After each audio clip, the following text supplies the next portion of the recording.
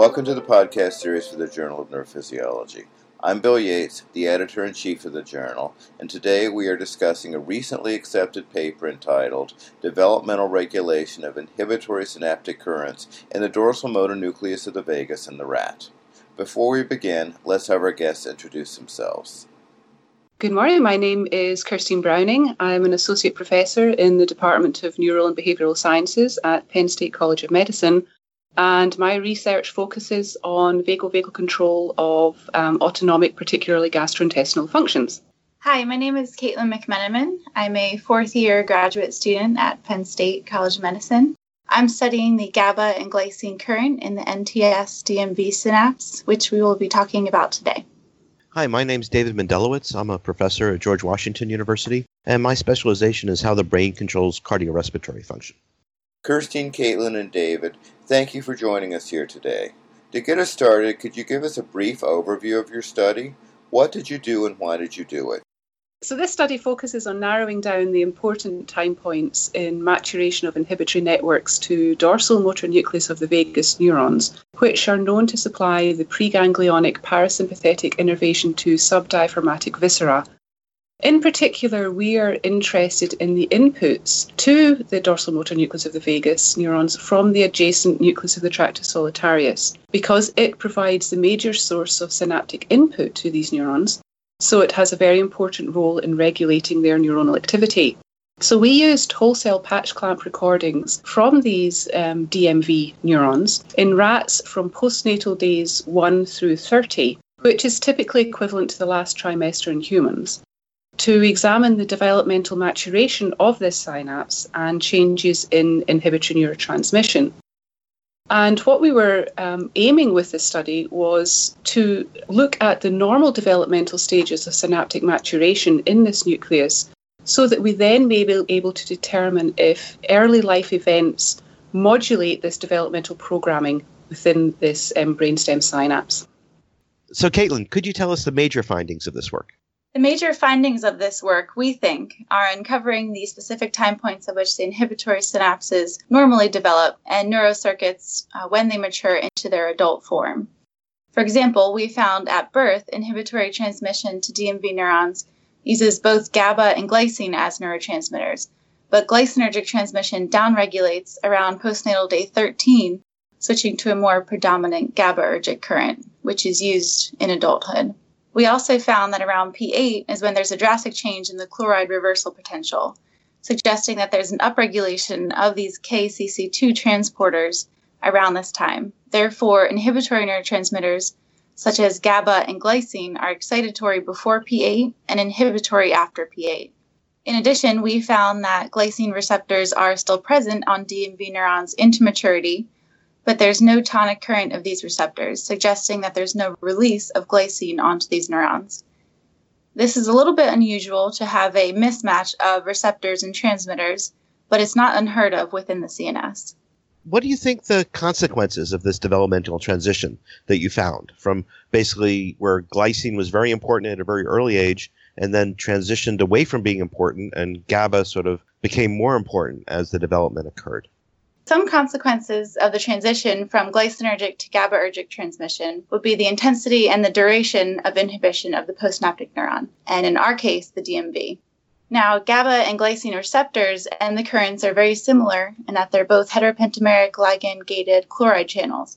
So therefore, activation of these receptors would still result in an inhibition of the DMV neuron.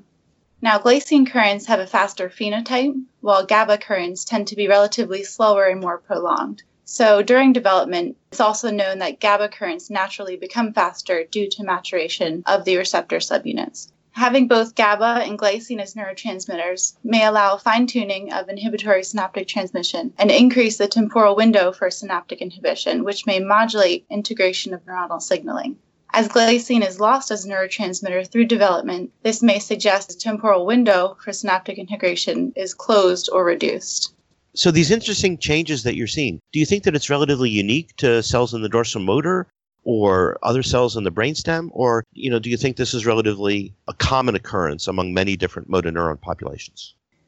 Now, reorganization of the inhibitory circuitry in the perinatal period is common in areas of the CNS, such as the spinal cord, brainstem medulla, or also in the cerebellar cortex. So, as an example, switching from GABA and glycine to purely GABAergic use as the inhibitory neurotransmitter occurs around P6 to 8 in the abducens nucleus, around P10 in the hypoglossal nucleus, and around P14 or 15 in the medial nucleus of the trapezoid body. So it really appears that this is a common mechanism within the first 2 weeks of postnatal life, although the timing appears to vary between the nuclei. Some areas will appear to have co-release of GABA-glycine at birth and will transition to having independent GABA-only release and vice versa.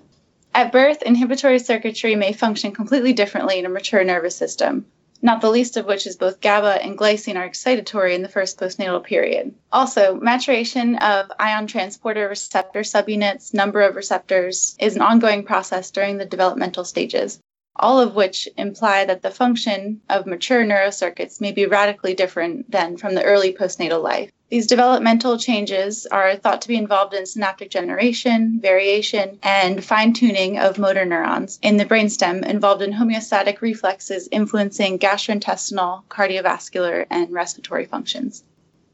Well, that was very interesting. Thank you very much.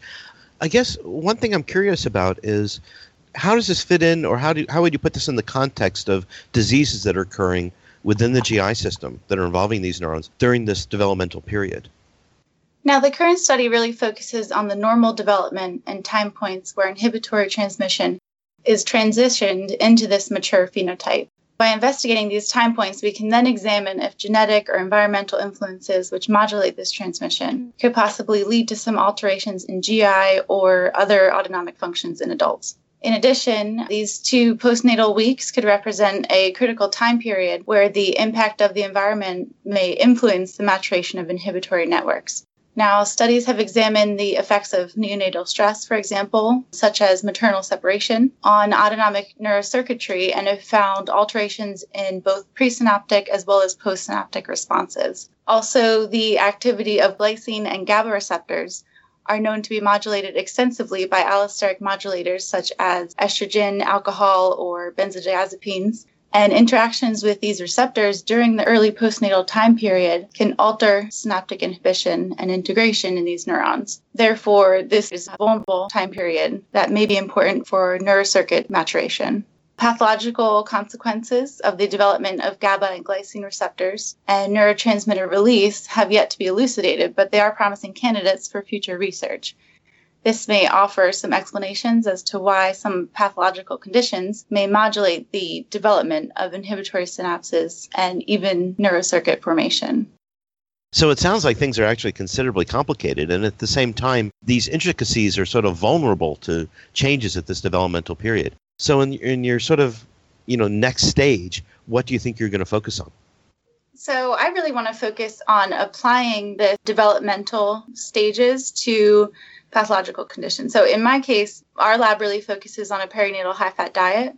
So we really want to look at how this high-fat diet during the developmental stages that we're studying in this paper here, and how they will affect the transition from GABA glycine use to just GABA use in mature neurons. So are there any differences in these neurons that have been exposed to the high-fat diet? I'd like to thank our guests for participating in today's discussion of the article, Developmental Regulation of Inhibitory Synaptic Currents in the Dorsal Motor Nucleus of the Vagus in the Rat, part of the podcast series for the Journal of Neurophysiology.